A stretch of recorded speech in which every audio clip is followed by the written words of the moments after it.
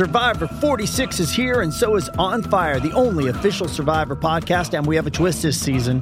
The winner of Survivor 45, Dee Valladares, will be joining us every week. We're going behind the scenes of the biggest moments, the how and the why things happen, and the strategy and analysis you can only get from someone like me, a Survivor winner. Listen to On Fire, the official Survivor podcast, wherever you get your podcast.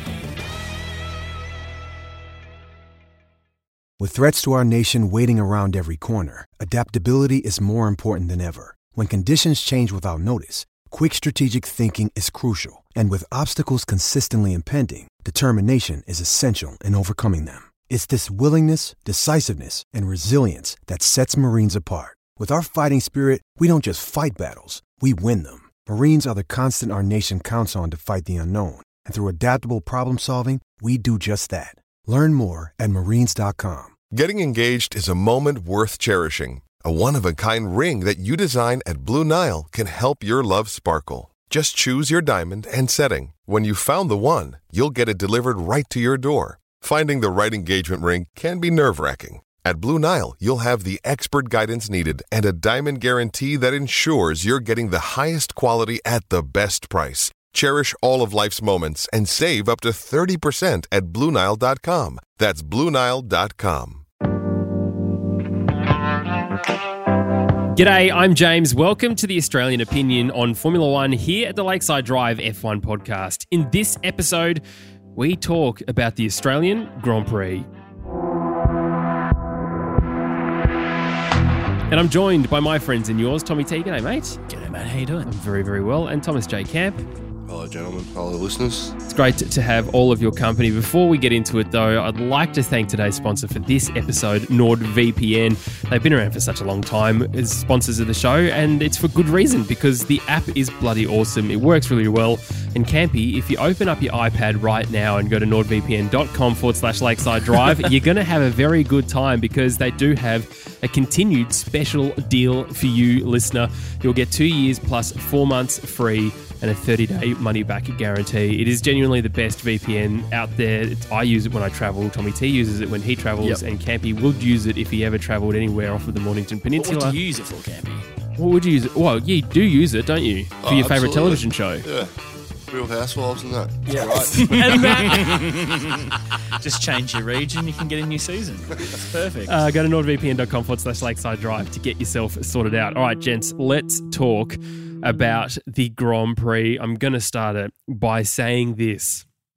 Stop doing different versions of the anthem that are unnecessary. The anthem sounds great as it is. I don't need you to do a whole other rendition of, look at me, I'm on Australian Idol. No one gives a shit. Sing it properly. And when you sing it properly, the time on target for the roulettes will happen, because they'll know the key moments of when the anthem is being sung, the key point to then fly forward and be on time. Don't bullshit your way up and down, bloody doing full scale. No one cares. Sing it properly. Have a proper backing track. Yep. This is for every anthem ever. I don't need your interpretation of it. It's fine as it is. It's my rant. Good. And a warranted one, to be honest. It was, a bit of a shambles. Like James has mentioned before, what he wants is perfect timing of the roulettes coming through exactly as the anthem finishes. Ta-da! And then half a second later is this whoosh of like air traveling over your head at a very small distance, and that was not achieved. It was very disappointing. It's just like, it's not that hard. It's also, really if you not could that put the flight path over the side of my building so I could have seen it, that would have been excellent. It wasn't. We saw the contrails, as Campy said. Chemtrails, mate. Chemtrails. Oh, yeah, sorry, I meant to say chemtrails. Contrails is correct. I haven't had enough coffee yet this morning. Oh, my goodness. The other thing that continues, gentlemen, in a space of time and weird space of us complaining about not having an Australian commentary team, yes, is very much warranted. But then we have an Australian commentary team on Channel 10 and they're shithouse. Campy. Oh, look, I thought the broadcast from Channel 10 was an absolute disaster this week. But that's all right. I mean, what else can they do? All the good motorsport reporters are all on Foxtel, all contracted through them, through the V8s and stuff. Oh, Rusty's amazing. think about the old RPM TV show on Channel 10 back in the day. All those guys have since moved on and gone, and they'd be the ones that are really invested in the sport, keep up with what's happening and all the news, and they know what they're doing. They're consummate professionals, as I'd say. So, but the reality is you're not going to get those guys to come across for one event a year. So they've got to they're picking from the bottom of the bin to try and find it. I like Clarkson. Clarkson's great, Tom Clarkson. And I don't mind Damon Hill. I know you rag on him, but he's all right. But the rest of the cohort... You just need to stop whispering. But other than that, I think if you're going to do an Australian commentary, do it for the entire season. Because like Campy said, this one trick, one race is not indicative of having the right kind of people with the right credibility to jump in and... But they've only got the rights for one race anyway, so that's the only, Yeah, I think they should make a campaign for the rights further than just the one race. I would love it if you could have a whole lot of selections on the internet and you can just choose your input for where you get. I think we're moving towards that. Channel 4 is great. Their commentary team is amazing, but we don't get Channel 4 here unless we use a VPN. So, do you know of a good VPN to use? Is that a curiosity? Nord's pretty good. Nord's pretty good. But yeah, I think there's technology there to do it. We can choose. Yeah. And the beauty of getting an Australian commentary team is that you build rapport with fans. It's like when you turn on and you don't hear Murray Walker or you don't hear Martin Brundle, it's like, oh, is this really F1 without them? If you put in a couple of years, it becomes that for our audience as well. But, I mean, they're little things that Sport can work on, and whether it goes that way, who knows. But it would be great if they did. And I'd point to World Cup coverage. I think you all get the world feed and you get to comment over it. But let's have a panel in a studio somewhere in Australia who are commenting on the race, but also then talking pre and post, so we're not just stuck with whatever Sky decides to throw us. Yeah. One of the things that is fantastic about going to the Grand Prix is that they do, in fact, have Greg Rust on for trackside. Yeah, yep. And so when you are standing there and you're watching, be it just on a corner by yourself with just with a speaker and you can't see a screen or whatever else, he does a phenomenal job of getting everything sorted out. So even though you can't see timings or you can't see who's where, he's got you covered. So audibly, it's a fantastic event in that respect. But you're right, Campy, in the fact that we lose out on other commentators for that. But it just didn't feel like they really put the effort in that they should have done, because we've been talking about it. I know other podcasts talk about it too, both in the States and Canada here as well, about having a local team. It's a good opportunity to show what we can properly do. And bottom of the bin, but I think Channel 10 and Formula One need to start looking at other content creators like us and like others. Michael Laminato pops to mind, always has, in terms of stuff like this for the broadcast. And just go, all right, well, these people know what they're talking about. They're passionate. They've already got a fan base. They're already engaged. Put them on camera. Okay, they might look a little bit funny because normally they're podcasters or whatever else, but they'll still be passionate enough to ask interesting and good questions of drivers, not silly and stupid. Like it was like a meme of itself. Yep. Tommy. I agree. I think, you want to have people who are engaged with the sport long term, and there is so many people, and the market is growing in Australia. So I think the spend is there. And it's validated to have a team that is dedicated to Formula One and doing it weekly, giving content constantly, that attention, rather than just like the token, let's kind of scramble around the office of Channel 10 and see who we can find. Do you know what F1 is? Cool. Here's a quick 10-minute YouTube video.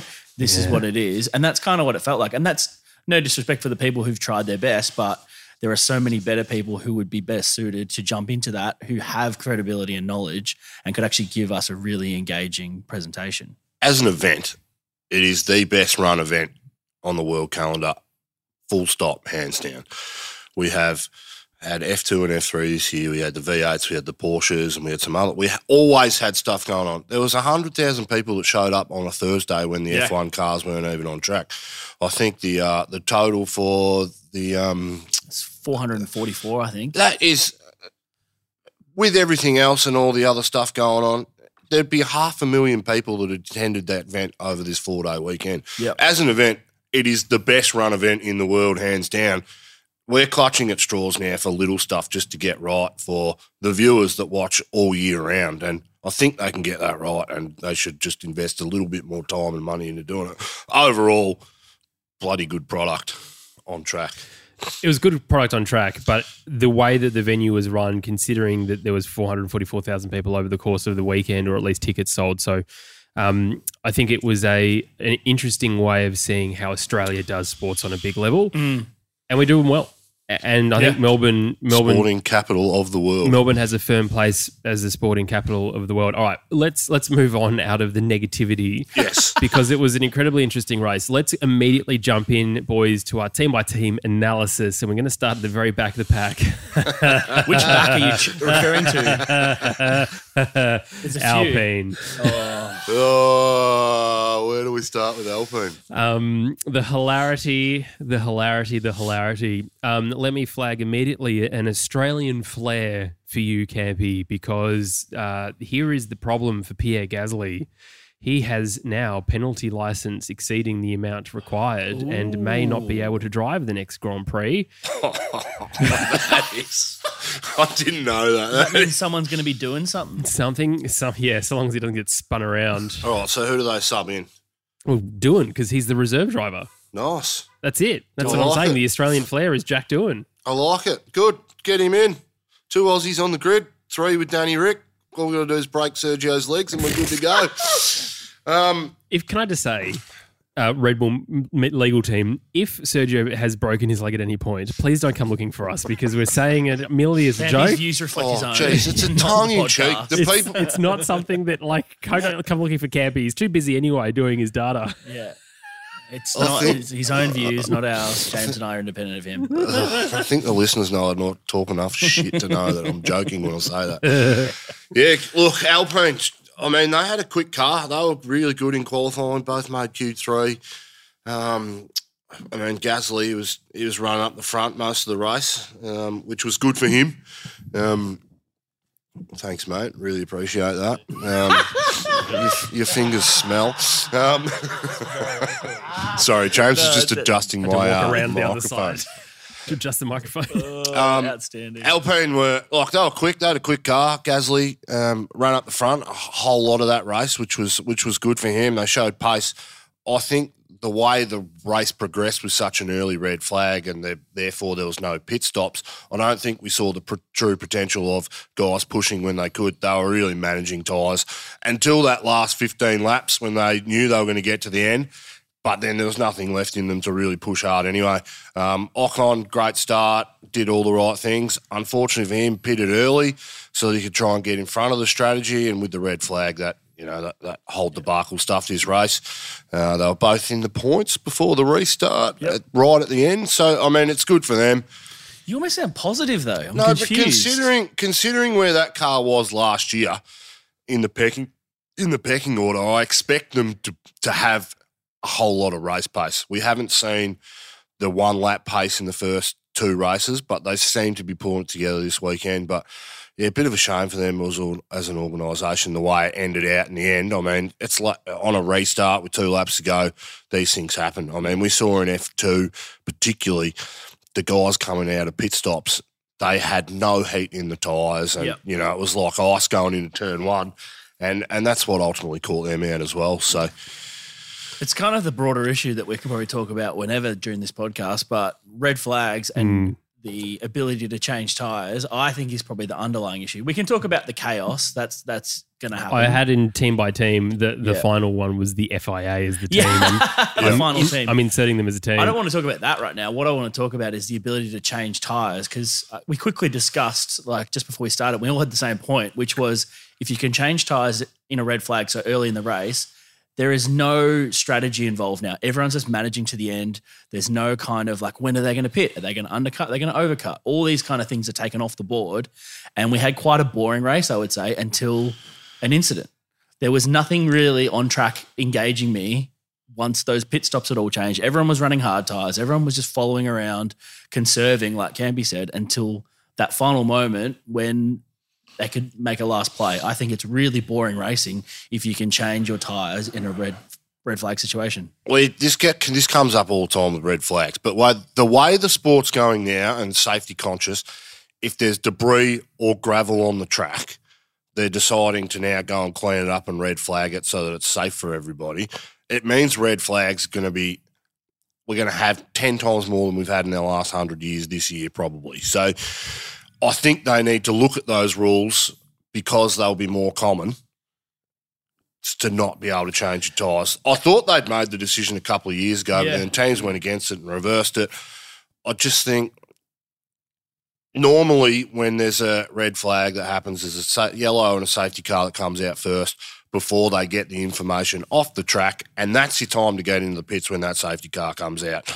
If they don't get in before that red flag or they choose to not go past the pit lane entry before they continue on, then you've lost your chance if a red flag comes out. So, and I would say I'm okay with tyres changing, but it shouldn't count as your mandatory pit stop. I think maybe that's the call. Like if you do change in red flag through debris or whatever it is or something, an incident, that's fine, but it should not count as your mandatory tyre change. You should have to change to a different compound after that. Yeah, because you need pit stops to make the race interesting. Exactly. And the people who did take that opportunity, like a George Russell, who had other issues, but he made the gamble, he put that in, and that was just wiped away through just sheer unluckiness. Yeah. Like I would say he arguably had some of the best pace out there and was being bold in his strategy, but wasn't rewarded for it because people kind of got a cheap pit stop. And that is like luck of the draw. Yeah. However, we could eliminate that and keep it very racy and interesting by saying you can change your tyres to have a benefit on track, but you don't get that strategic move of this counting towards your mandatory pit stop. Yep. Totally agree.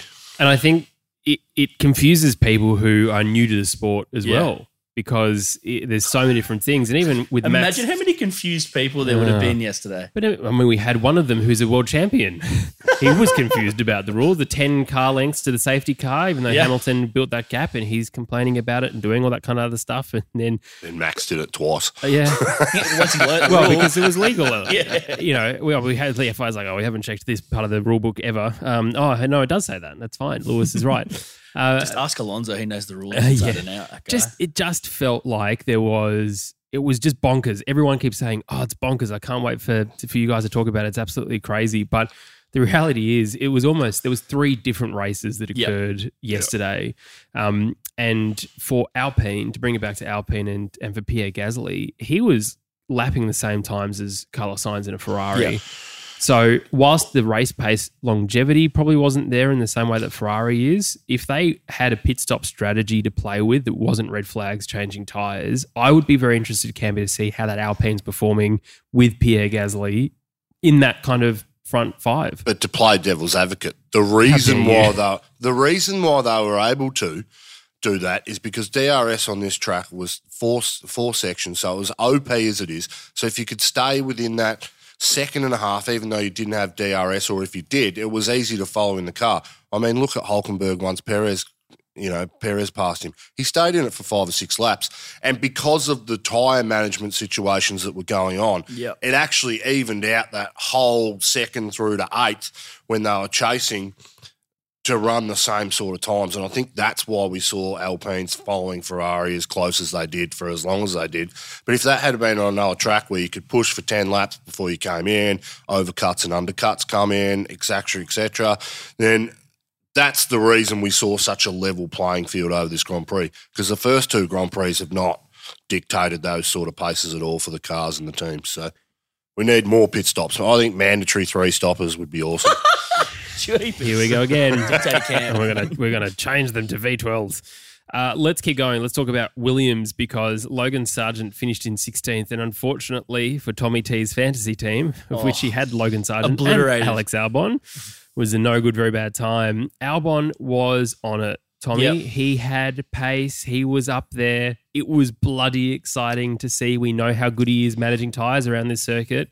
Until his tyres weren't happy about him turning in as the way that he did, and he lost it. Strange crash. It was a very strange crash. Yeah, I was messaging you yesterday when you were watching it a bit delayed. Disappointing. I think that car is pretty hard to drive. I think really quick over the straights, but they don't feel comfortable with that car through corners. The balance is off, the braking's off. Like, to do as well as he was doing is quite remarkable, and it just shows how much on the edge he had to keep that thing consistently to put in those times. Very, very tough for him, because I think you could see he was actually quite deflated from that crash. It wasn't one of those ones where he was like It is what it is. We shouldn't have been here. He was like really happy with his performance in qualifying and wanted to put in a good race effort. He was running up in P6, wasn't he? He was doing so well. Oh, that team will be penciling in Monza as their track this year, I think. Yes. So, no wing whatsoever. Let's go. but we saw a lot of incidents on that turn 3. Not the first part of the not All weekend though. all weekend, yeah, and across all the categories, we saw lots of issues into there. I think for Albon, it was the second phase of the entry that really cooked him. The initial brake was good, the initial bite was good, but as soon as he turned that front end in, the rears just slipped away. And I think it wasn't a driver error as such, as I think it was more the tyres and the fuel loads in that car at the time just stepped out of And the reason for it. Because if you look at the trajectory he went on that angle, he was almost, 3/4 away around the corner before he lost it. Yep. I mean, he was losing it beforehand and he held it, but it was that second phase of the entry where the car stepped out and he didn't expect it. Yeah, I wonder if they'll review that turn 3 because I think it's something to do with the barriers change this year, not so much the actual track, but it was the kind of runoff was changed and there was a wall. Well, introduced. they've made the track wider now, so on that ideal racing line, you're actually a hell of a lot wider towards the outside now. Right. And you've always, because it's a street circuit, you've got the crown in the road where it's higher in the middle and it flakes off, trails off to either side. I think that's probably why we saw the issues into that corner we did all weekend, because it's a different line than what it used to be. And just because it's slightly wider changes the trajectory and angles and setups, etc. Let's talk about Ferrari. They did a very good job. I'm so sorry if you're a Tifosi fan. I just can't help myself. Let's talk about Charles Leclerc. Okay, and now let's talk about Carlos Sainz because we didn't get to see anything from Charles. Did he have a good start? Who knows? Oh, you did, didn't you? Just having a stinker. I'd forgotten. Yeah. Oh, that's outstanding. Was he pushed off or he made that mistake himself? Can't remember. Oh, who knows? It was a lap 1 incident. Yeah, I know, yeah. Yeah, I think he got some contact, but he just got buried in the... There were so many race starts in this Grand that Prix. was It's hard to Yeah, remember. which start I are we can't talking remember. about? That's motorsport, isn't it? Well done, thank you. What about the silence penalty? Well, let's talk about Carlos because he was showing some pretty good pace in the Ferrari for most of the race. Early. And I think for the fact that we'd sort of said Bahrain, it's going to be a good track for them. Oh, okay, maybe not. Oh, no, Saudi's going to be a good track for them. Okay, maybe not. And now we've come to Australia where low degradation, really quite fast, up to 300 kilometres an hour through that back section. The car itself, I don't think was anything necessarily special, not in the way that Mercedes were able to pull out an amazing qualifying or in the way that Red Bull constantly seems to be amazing. But I think the way that Carlos was able to get to grips with this car on this circuit this weekend showed probably everyone, even though his comparison of his teammate had beached himself in the first corner, what is that he's not going anywhere and he's still a top-tier driver, especially in his own mind. For sure. But to talk about the penalty, I absolutely accosted him for spinning out Fernando Alonso only because Fernando's in my fantasy team when I saw it. But actually, when you think about it and you sort of take it all the way back, those to the steps of why the hell did he get the penalty if it is classified again as a first opening lap? Yeah. Because Fernando still was able to drive around. Yes, he lost a lot of places, but it's not like he punted him into the wall. Punted his teammate into the wall, two Frenchmen into the wall, and there was no further action required there. And Stroll went off track and still got on his own accord. Yeah. And I would even say Alonso's line was probably less traditional than expected. It's like he was coming from hard left to hard right, that angle that he was taking. So Carlos was kind of expecting something different and just couldn't make a maneuver. I'd say it's a lap 1 incident. We keep racing. The way it turned out, look, you look at Carlos's steering lock into that corner. He was definitely understeering straight into Alonso a bit and cut off Alonso's line. But it's a lap 1. And you look at that tap from the aerial, it just looks so like it's like the front left and the rear right touched each other and span. For me, it was a nothing incident. And to get 5 seconds when you're finishing under procession is just... I think he deserved I don't think he deserved the penalty for that. I think if it was the start of the race, I don't think we would have said anything. No. I think that's exactly what it would have been. Lap 1, racing incident, keep going. No further action. Yeah, totally. It's unfortunate though because he goes from very close towards the top to 12th to last. I think of the runners of points of anyone that was left. 5-second penalty while behind the safety car is literally to the back. Anyway, it's a shame for Ferrari. It's obviously an indicator that they're just not going to be in championship contention for this year. And it just, I mean, we're only 3 races in. There's 20 to go. Have they had a worse start to the season? Oh, well, yeah. 20. No podiums in 3 races. Yep. Yeah. No podiums. Haven't been anywhere near it. I mean, to come to Melbourne, the traditional start of the season. Issues. I think you're right. Like liability. Let's talk about the other Italian team, AlphaTauri. Nick De Vries did not finish. Still doesn't look like he's fully gelling with this car, which is unfortunate for him, especially with his debut in Monza with points with Williams. But I would like to talk... Oliver Sargent, the 2 rookies. Yeah, well, there's 3 rookies. Don't forget. But I think we should talk because Oscar Piastri, apparently he got points, and that's really exciting, which, I mean, it's not hard to do when there's only 12 cars running. Everyone's like, oh my God, it's great. Well, but for Tsunoda, got into the points. He finished in 10th. You're one of our favourite drivers, TT. He is. But he was also on for the most consecutive finishes other than first place, which would have been 11th if he had stayed in 11th. But with the Sainz penalty, he got kicked into 10th and got a point. So good for him. I think he's actually been quite competitive. He's been, I would say, unlucky or like just maybe just lacking slightly, but has been pretty consistent this year, hovering right around the edge of those points. And I think a little bit more from that car, a little bit more opportunity, and he will take some big points and is definitely leading that team this year. Car's not great either. Car is really not where it should be. I would think with that Red Bull engine in there, it should be better than what it's doing, but I don't think. I think it's clear that the engine is not the issue for Red Bull. Like, the engine is not what's giving Red Bull their dominance. It's the chassis. So, I mean, Yuki was good. He was good. He ruined Piastri's race. That was probably the longest 15 laps for Piastri in that very first stint where he couldn't get past him, and his teammate got past him on a really good move and took up the road. But, I think AlphaTauri, it's good for them to come away with some points this weekend. Yeah, well, they definitely need it.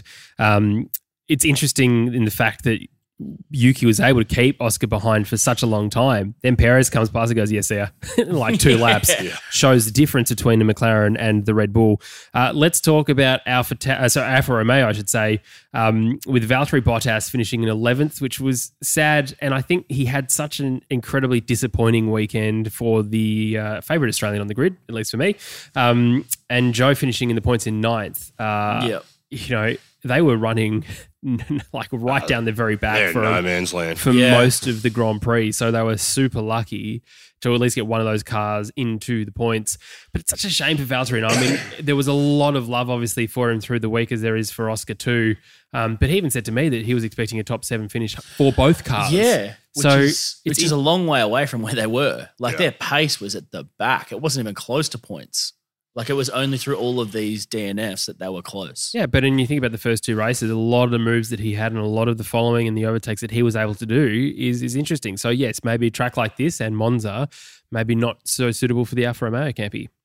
Look, cars, some circuits suit some cars. I mean, look at the Haas in Melbourne, some of their performances, particularly early before failed pit stops. I mean, I wouldn't point to Melbourne for Haas, mate. I don't think they've had much luck. But like pre-pit stops, it's fine. Yeah, pre-pit stops. I mean, you think about when they were running in 4th and 5th place 2 years in a row, and you know that car suits Melbourne. Yeah, I'm not sure the Alfa Romeo suits this track at all, but I think they'll be scrapping for points. But Valtteri had a great year last year in the consistency he had. Never banked massive amounts of points, but you know that he was consistently in that 6th through to 10th place scoring every weekend. I think it's going to be a bit more difficult for them this year. But Joe beat him this weekend pretty convincingly. I don't know if there's problems going on in the team or not, but could just be bad luck for Australians in the Australian Grand Prix too. So they're too busy.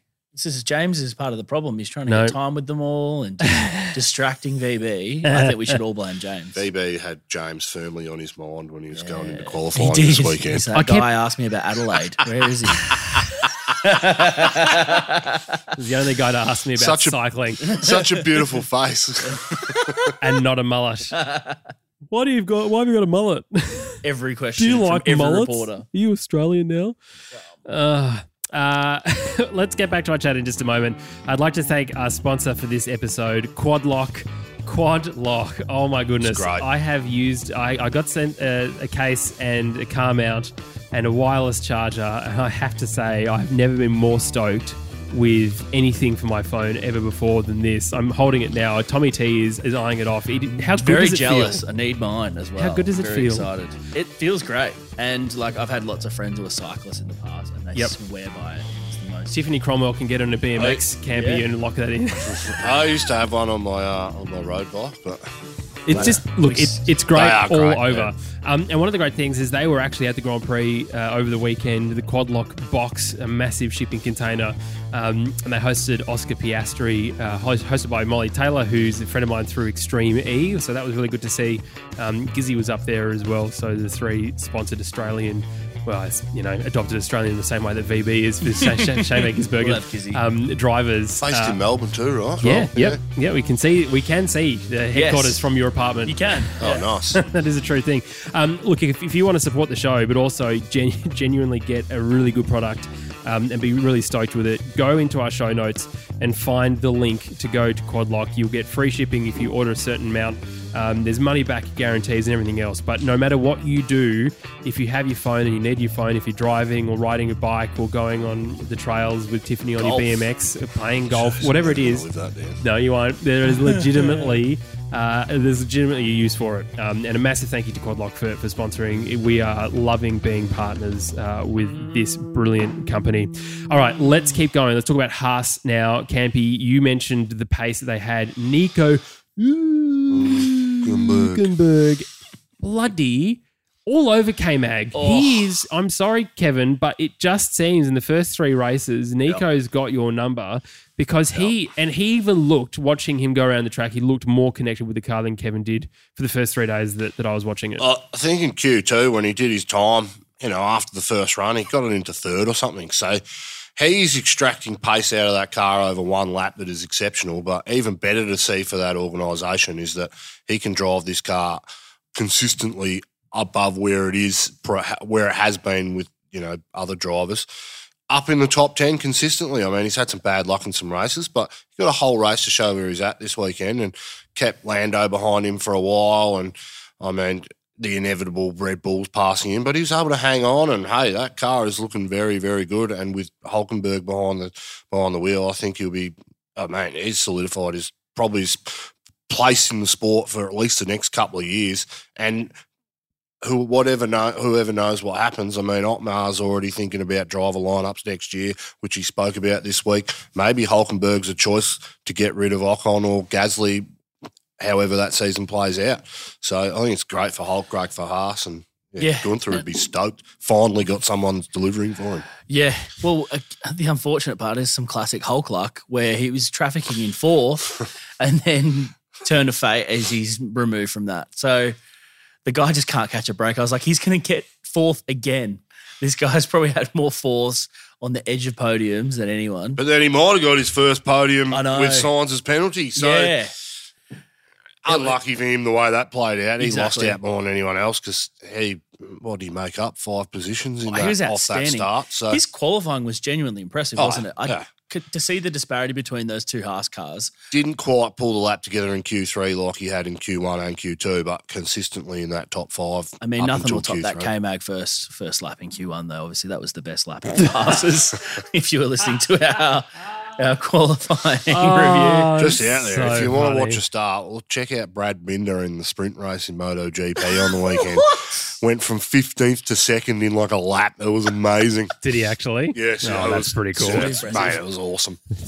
But no, I think you're right. Gunther will be happy. I think that he's got a very consistent driver in Hulk, but also he's got the best of last year with K-Mag as the second driver. So points, I think they're going to be pushing to the back end of that mid pack, like trying to knock on that door, and hopefully well off the bottom is what they're looking to do. Look, they're running in 7th at the moment, Yeah. which for Haas, they're going to be absolutely stoked. So it's Red Bull, Aston Martin, Mercedes, Ferrari, McLaren, Alpine, Haas, Alfa Romeo, AlphaTauri, Williams. I'm surprised McLaren's so far up. Well, it's because of the results, I suppose, this weekend. Yeah. Let's talk about McLaren. Piastri, homeboy Piastri. Goodness, do we hear that? He came in 8th, which is great news for him. Super stoked for him that he's got his first points. I really am. I really want Oscar to do well, but geez, that car is just rubbish. Lando Norris in 6th, though, with things of luck and some skill for Lando. It has to be said, he is managing to drive the tractor pretty well around the circuit. One thing that I will note, though, and I'm interested in your thoughts about this as a design man, I saw so many Daniel Ricciardo McLaren shirts and hats over the course of the weekend. Is that an okay thing to do, to wear DR3 merch that's McLaren still? Or, I mean, the people who have got the Red Bull merch are stoked. People with the Renault merch are like, come around again. Well, this is not even a team anymore. It costs $1 million for it, so I don't blame them for $100 not for a buying cap. new stuff. Yeah, What do you think? I'm totally fine with it. I think you're supporting Daniel when you buy that merch. You're not supporting McLaren. Okay. I think it happens to be papaya or whatever color you bought, but you bought it because it said Daniel on it, not because it said what team. What do you think, Campy? Yeah, fair enough. Okay. I think if you bought like a Ferrari branded jacket that doesn't have a driver's name or number on it, you're supporting Ferrari. If you're buying someone that's something that says specifically Daniel Ricciardo, It's all last year's merch, right? So What are you expecting people to do? Go and buy new merch like football teams and NBA teams who change their design slightly, so you've got to have the new design. Not for $300,000 for a jacket or a t-shirt. It's which is ridiculous. why James and I spend exorbitant amounts on Daniel Ricciardo branded merch that isn't team related. So make sure that we're future proofed. I almost bought a Valtteri Bottas hat yesterday. The mullet hat. It says business time on the front and party time on the back. It's very good.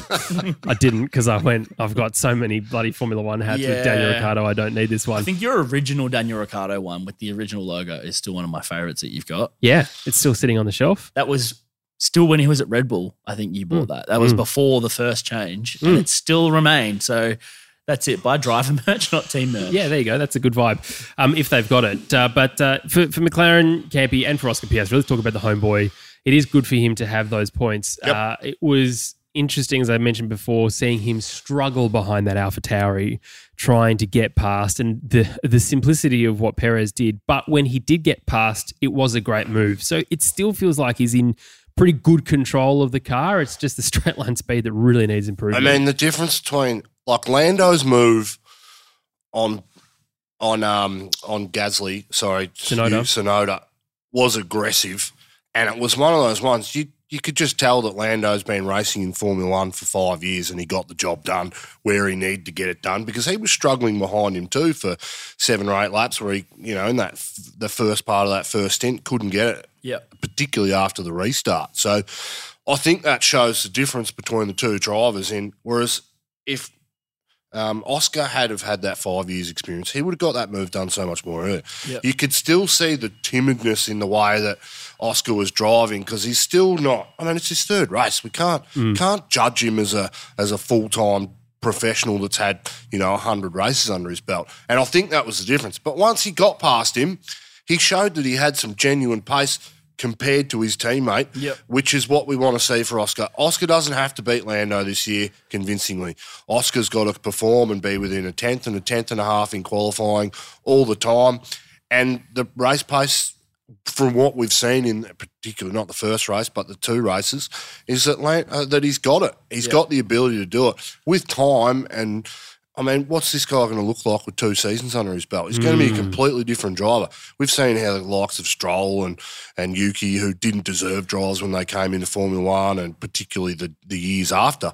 Mate, these guys are competent drivers. The more time Piastri sits in his car, the better for him, and he's proved himself through all the junior categories that he can adapt. He's got great racecraft. His out-and-out speed doesn't look like it's blitzing like Max Verstappen, but I mean, I'll tell you what, the way he drives that car and the finesse that he has in situations is excellent, and he's only going to get better. I think it was JB made the point was it's not so much getting to grips with the car that is the thing. It's getting to grips with the tendencies of other drivers as well. Yep. So Lando knew what Tsunoda's tendencies would be in that overtake and how he drives and how he operates. Oscar's out there going, I don't know what this guy's going to do. He's driving with strangers out there, not knowing what they're going to do, what they're likely to do. Like, it's all those things, getting comfortable with the sport, with the switches, with all the different procedures, all the other little things. He's a good driver. He's just in this foreign machinery in a different scenario than he's had to deal with. So I think he's getting to grips quite quickly. His car's 10 times bigger than what an F2 car is, and he had a year out. It's 10 times more powerful than what he's ever driven, and this is the second time he's raced more than 15 laps in his career. I mean, I think the kid's awesome. The one thing I want to throw down is I think he probably needs to work on his starts. And that's something he had in the junior formulas as well. He's off the line. His grid starts aren't the best. And that's something that you probably want to improve on. And that's something he's going to look to do, I think, throughout this year. That's probably a big area of improvement. He's conservative. Yeah. Which has like the tendency to get swamped. But his car positioning out of turn one in every restart this weekend was exactly where you wanted it to be. Wasn't wide, wasn't hitting the AstroTurf. It was perfect in the way that it was in the centre of the racetrack to get not the best drive out of turn one, not the optimal line, but he never compromised. And that's what I want to see, because if you go too deep, you compromise that whole way down to turn three and you get swamped by cars. Yes, his initial off-the-line getaway is not great, but he'll get that over, 20, 30 starts and he'll be fine. But I just like the where he positions his car on the track relative to the chaos that can happen around That's a him. good point. Aston Martin, Fernando Alonso in third, Lance Stroll in fourth. Great news for apparently my and Campy exact same fantasy team. No good. But Fernando, 3 threes. He even said it, well, we've, got to have a second next time because they've had three thirds, which on the trot for Fernando Alonso, we never would have expected. I don't think we'll ever get sick of saying that for Fernando to get into this. But I would say TJC Electrical and Data that it is a different kind of race than I was expecting for them. I thought they would be a lot closer to Red Bull, but it seemed like the Mercedes had that pace to try and reel it, even though there was like 10, 15 seconds up the road for most of the race. Fernando and Lance weren't maybe as strong as I was hoping, but they're still very clearly stronger than the rest of the pack, which is good for Fernando. Yeah, I think because of the way the race played out and, with the hards to go however 49 laps or whatever it was, they were conserving tyres the whole way without pushing and overcooking tyres to get there. So I think for Lewis to stay in front of them and for Alonso to have a good battle, I mean, that's what people want to see, right? Yep. It never eventuated, which is a shame, but Alonso got lucky after the restart that they gave him back that position. I mean, Stroll, right place, right time all weekend, really. Yeah, he was. Right place, even been in that car, in my opinion. But it's good for Aston Martin. I mean, it's great for them as an organisation. I mean, they've got form in copying cars and they've clearly copied the Red Bull from last year, and it is showing. It is showing in their pace. I think if we had have got to see them push, undercut, overcut, use strategy to try and jump Hamilton, I think they probably would have, because I think the pace is in the car to do so. But, hey, good bank of points. I was very impressed with Alonso's knowledge of the rules. Instantly as that had happened, he's like, no, we haven't done a sector. Make sure they're looking at that. We haven't. Make sure that we're restarting the grid from where it was. His knowledge of the sport is unparalleled. But he's on that other level, isn't Alonso's been shafted every roundabout which way in Formula One that can happen, so he's got a long memory. He's got an encyclopedia of times he's been screwed over. But I would say as well, I really enjoyed listening to his post-race when he was showing a lot of sympathy and even came out and said to Sainz that he thought that was a harsh penalty and probably shouldn't have been given that to Sainz, which is really good as a competitor to say, I actually think even though you did hit me, I don't think it was actually... It's easy to be nice when you're trying to beat when Ferrari you've got the points. in the Constructors' Championship. I agree, but we wouldn't have seen that from Alonso from 5-6 years ago, the ultimate competitor. I think he's kind of softened, but is still fiery racer, but then off track is... I just love the fact that it was Lewis v Fernando, and Lewis is on the road. Is like, there's no way I'm letting that guy pass me. That's what we want to see, right? Yeah. Because they don't like each other, those two. I mean, they've got respect for each other and their driving abilities, but like... Not going to have a barbecue together is what you're saying. Nah, no way. It was 11 World Championships on the podium this pretty weekend. awesome, isn't it? It's pretty Not bad. fantastic. It's really, really cool indeed. Look, as you say, great for Aston Martin. It will be interesting to see what they can do in this break between now and Baku if they do bring any upgrades and lessons learned. Of course, Azerbaijan is a brilliant track with everything. Street circuit, massively wide and open, heaps of lots of speed down that main straight. It's very, very exciting. Mercedes, though, geez, Lewis Hamilton back on the podium. It's not the first that he would be hoping for, but he's second. And George Russell he had a brilliant start in the way that I think we kind of all agreed that he probably would do TT. Yep. It's just unfortunate that he caught fire. Yeah, just very unlucky. I think he was unlucky before that, obviously, but it didn't end up mattering when he made that aggressive choice. So it sounds like that Mercedes offered the choice to him first to pit or not. And and he's then in front of Lewis on track. So exactly. he And gets then first choice. it was then up to Max to then respond. So he ended up staying out. But I think that was the right call. We probably now know that I think it's 100% rate of safety car at Melbourne. So you know there's one coming every single race. So you probably are better off staying out and waiting for those. But he thought that was his opportunity to get a cheap tyre change and then come through and finish on the hards. But this is what we're talking about in terms of how it's exciting when it comes to pit stop strategy, because moves like that either do or don't pay off long term. And George is the kind of person and driver at the moment, it seems, is willing to make these kinds of decisions and really start to push the team. Yep. He even got onto the radio and said, Lewis is attacking me. You've told me to conserve tyres. So what Which is one? it? What do you want? He's not backwards in coming forwards now anymore. He's in that team. His hunger is there. I think maybe this is just me. I was kind of expecting him to maybe not be as bold with Lewis, but I suppose it's his second year in the team now. So It says a bit about Mercedes and where they're at too. Yep. They were happy to split the strategies. Definitely. So they, 1 foot in both squares. Let's see how this plays out. Whereas previously, we know that they can double stack. Yeah. In yesteryear, when their car was when their car was the most dominant, if that was the best strategy to come in pit, they wouldn't split them. They'd just say, "Hey, just back up, give us some time so we can double stack you." So I think they're well aware of where the car's at in comparison for a world championship. And I think if George didn't take that, 100% Hamilton would have. Yeah, totally. I think Anthony Hamilton was saying before that he's not going to be taking risks, but he's looking to make moves and take every opportunity possible right now with the way this car's set up. So good to see them competitive. Now, there's a slight concern in the fact that his power unit caught on fire. From a reliability point of view, that now leaves only Alpine or the Renault power unit that hasn't had a problem. Honda, it wasn't a Honda power unit, was it, with Checo? Anyway, so all of the cars have had problems now apart from the Alpine. The problem for them is crashing into the wall and each other. But for Mercedes, interesting. I wasn't expecting to see so many things, but I think it also shows they're probably pushing and trying to extract as much as they possibly can from what they've got to try and make up for the lack of side pods or whatever the issue is with this car. But it is good to see Lewis back up on the podium. Never thought I'd say that, but here I am. It's really good. Yeah. Let's talk about Red Bull. Max Verstappen, absolutely dominant. No surprises there whatsoever. The first time since 2011 Red Bull have won here at Albert Park. Really? Yeah. Was that said? He's never, he's never won. Max has never won at Albert Park. His best is third. So it's been a long time coming for this team.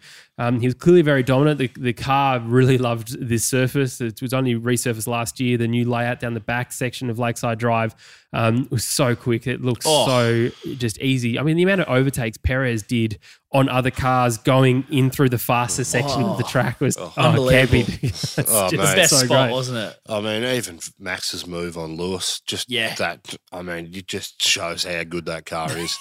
Tell you what, though, I was a bit disappointed in the way Checo's race played out. You look at the gap. To me. You look at the gap that Max Verstappen pulled on Lewis Hamilton when he passed him. It was 3.5 seconds within a lap and a half. And then Max obviously turned everything down and was driving to a delta and was probably bored. He's like, this is testing, right?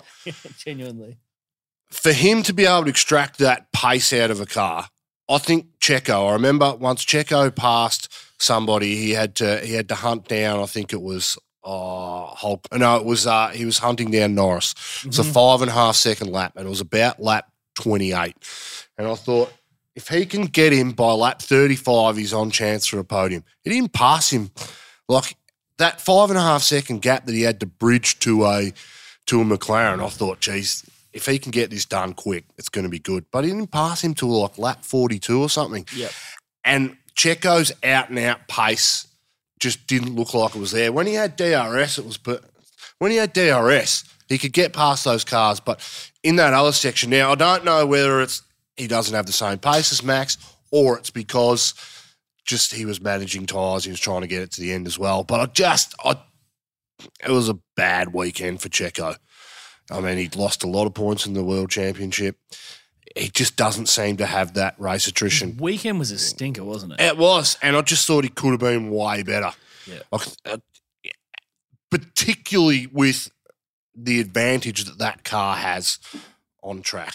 Is there a bit of pressure, do you think, from Daniel being at the track? I don't mean this to sound a Daniel Ricciardo biased podcast. I mean, we are. But if we take it on the face of things, do you think, because Max obviously isn't under pressure from anyone, but Checo with the news stories, he's obviously heard the things of like, Daniel's the preferred option from the seat. Whether it's true or not doesn't matter. It's mind games. And I don't think DR's playing those mind games himself. He's not. But do you think that part of, there's been mechanical issues as well, but do you think part of it is there was just more pressure on Sergio probably this weekend than he's experienced in the last 2 years? Yes, absolutely. And it'll be internal. So it'll be all between his own ears too. Yep. Yeah. And coming off last week's performance, getting that win and being able to manage the pace backwards to Max, and then Max getting the fastest lap, which he wanted, and he was, all that stuff. He was like, the team's trying to shaft me already. They're not giving me the opportunity. They're making me drive deltas, whereas Max backing off, and he thinks he can do it. But I just think particularly in Australia, this was the first time he got asked a question. DR's back this weekend. Do you reckon he's ready to go? And Christian's response was, he's 10 minutes away from being ready. That can't be good as a second driver, yeah. And I think there's obviously some tensions in that garage, and that's all Max Verstappen coming from his side. They obviously get along with Daniel. They want Daniel in that seat because they've raced together before. Yep. The interview with the three of them there. Yeah. And Max and Daniel were all joking around together and having a laugh and funny, and Perez looked like the third wheel on something. Now, that'll be different in a place like Mexico where it's Checo's home race, but all that stuff playing into him, I think the car generally had some issues in qualifying on Saturday and in the practices, therefore he got the results that he did, but that's not going to do anything for his confidence. And if he has 2 or 3 bad weekends in a row, I just think he cannot drive around issues like Max can, because Max would have been having the same setup issues as well. Yeah, and it looked like Max, like you said, James, they're not trying to dominate races and lap people. They're just trying to win. Win is a win, whether it's by a second or whether it's by a minute. I don't think they're out here pushing just to show off. They're conserving. They're making sure that they're winning races, and that's what Max's desire is. But he's looking after parts because the cost cap's so important. Yeah. And they've got reduced wind tunnel time and all these kind of things. They're thinking very, very long term in that strategy, and he's not out here showboating and doing all these kind of things. They're very, very controlled, I think, Red Bull. And I would often offer up maybe they're looking to add some tension to that relationship to push Checo and see if he can handle it. I think Mercedes wouldn't do that as much. I think we've seen VB was told to just be very quiet, but I think bringing in this Daniel role as a third driver, not a reserve driver, but a third driver, which is unheard of really, just as this kind of maybe motivator or opportunity to push Checo and see how he responds, because they know that Daniel is there and can step in at any moment. Yeah. Pretty clear to me that Christian is happy to have Daniel back. Yeah. If nothing else than just to take the piss out of Zach in front of him. Oh, that was one of the great interviews. What did you do to him? Feed him too much? Well, no, the opposite. I think he was trying to make it a ploy in his own catering joke, but also said to Zach, I'm not sure what you guys did to him, but we've had to feed him up because he looked a bit skinny. Yeah. He'd picked up bad habits from other teams. And I think that's very true, because one of the things I think is probably most important out of all of this is the way that Daniel left Red Bull probably wasn't the best. Not as bad certainly as the way that Seb left Red Bull. Yeah. So at least he's got that in his corner.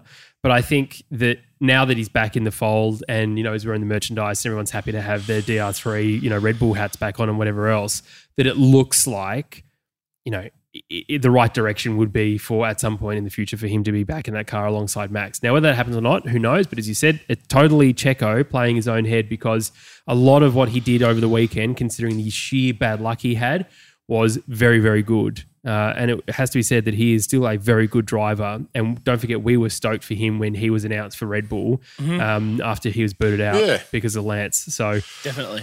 I think it'll be interesting to see. This was Danny Rick's home Grand Prix, so he's always going to get heaps of media coverage and heaps of interviews.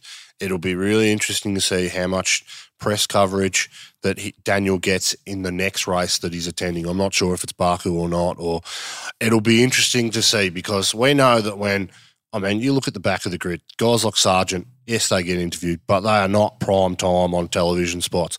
If Danny Rick goes to the next race as a third driver and dominates media and is here, there and everywhere, that will suggest to me that, hey, this guy is as loved as we think. And he's like, I remember Fernando Alonso showed up to pre-season testing once, and the media was in a frenzy about it. Yeah. Danny Rick shows up like that at the next non-home track.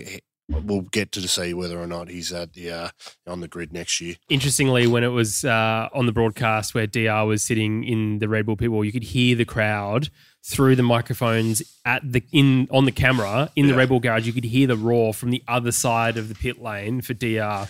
And I was speaking to people who were at the track, and they were like, every time DR came up on screen, everybody, regardless of merchandise, was cheering and clapping. Before we wrap up team by team, let's talk about the FIA, because I'm going to leave them in here as the final team to talk about, because they are a team. Let's have a quick chat about red flag usage, safety cars, virtual safety cars. Campy, are we happy with what's actually happened in terms of safety cars? Because bloody Ted Kravitz couldn't help himself, but he was just attacking Michael Massey left, right and centre.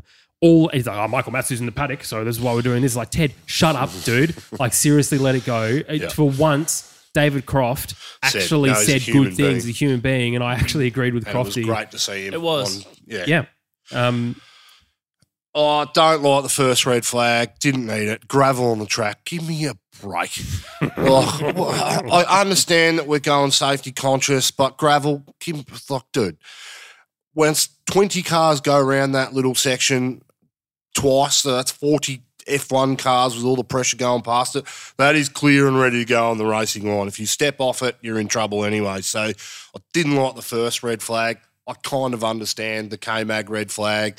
You know, the car, they had to bring people on track. They had to remove all the debris. And they had to check all of the barriers and stuff like that for all safety. I kind of get that one, but the first one, geez, what a load of shit. It's garbage. Gravel on track, seriously? I mean, what are we talking about here? It's like, anyway, I can't even fathom it. But I think other than that decision, I was very happy with the FIA and how they put the rules together and applied them this weekend. I think everything was done correctly. Everything was to the rule book. No one really has a gripe, other than Sainz going, that one was too harsh, which is like probably a 50-50 coin toss, really, depending on who's there. But that's across five stewards. So. Totally, and that's fine. But I think how the rules were applied based on red flagged, how we should finish the race, all those things were done well. What I would say is, can we do it a little quicker? Because as a spectacle, it's okay to pause for a bit, but it was how much real time was taken at the end of a race to finish a couple of laps. If we can tighten that up, I think that's the optimal. Yeah, because you're always going to lose laps with your formation lap on the restart. And then if the safety car's out for 2 laps before they call a red flag, I mean, you've already lost 4 laps of the possible 6 you could have got.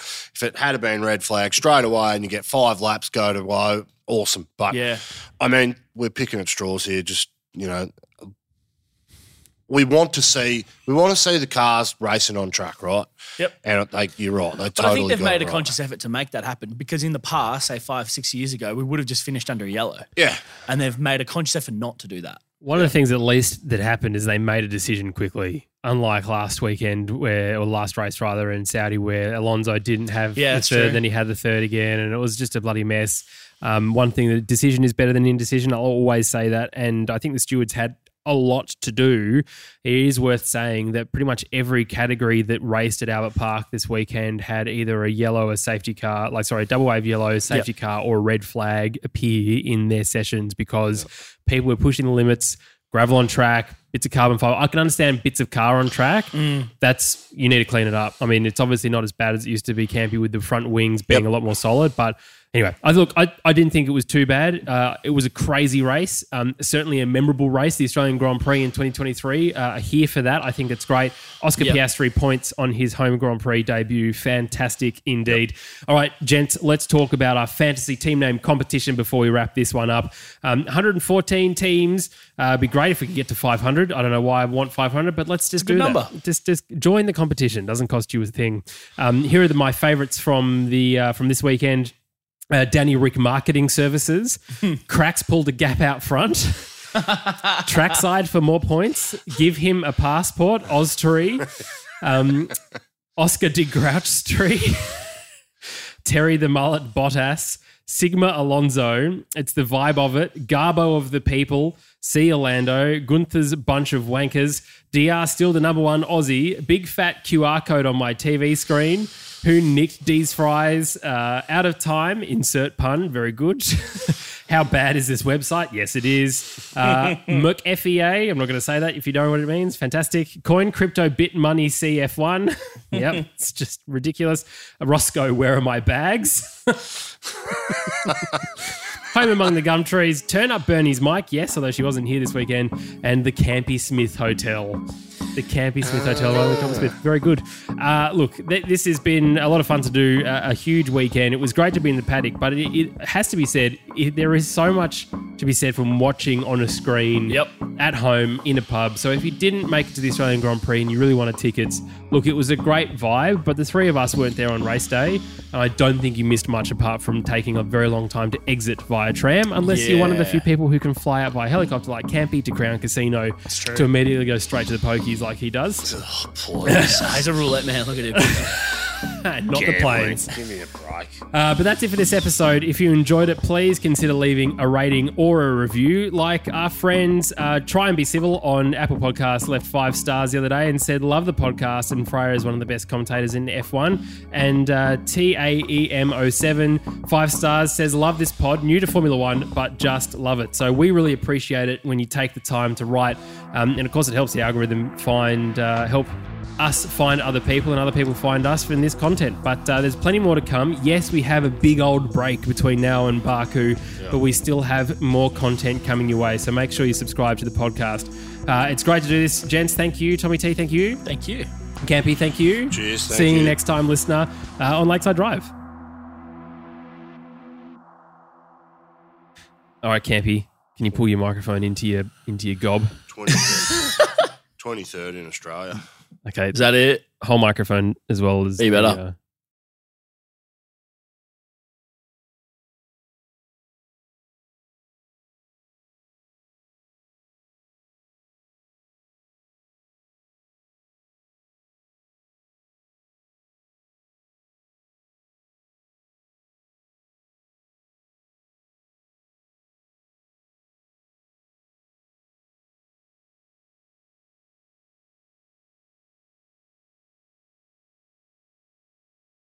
Sports Social Podcast Network.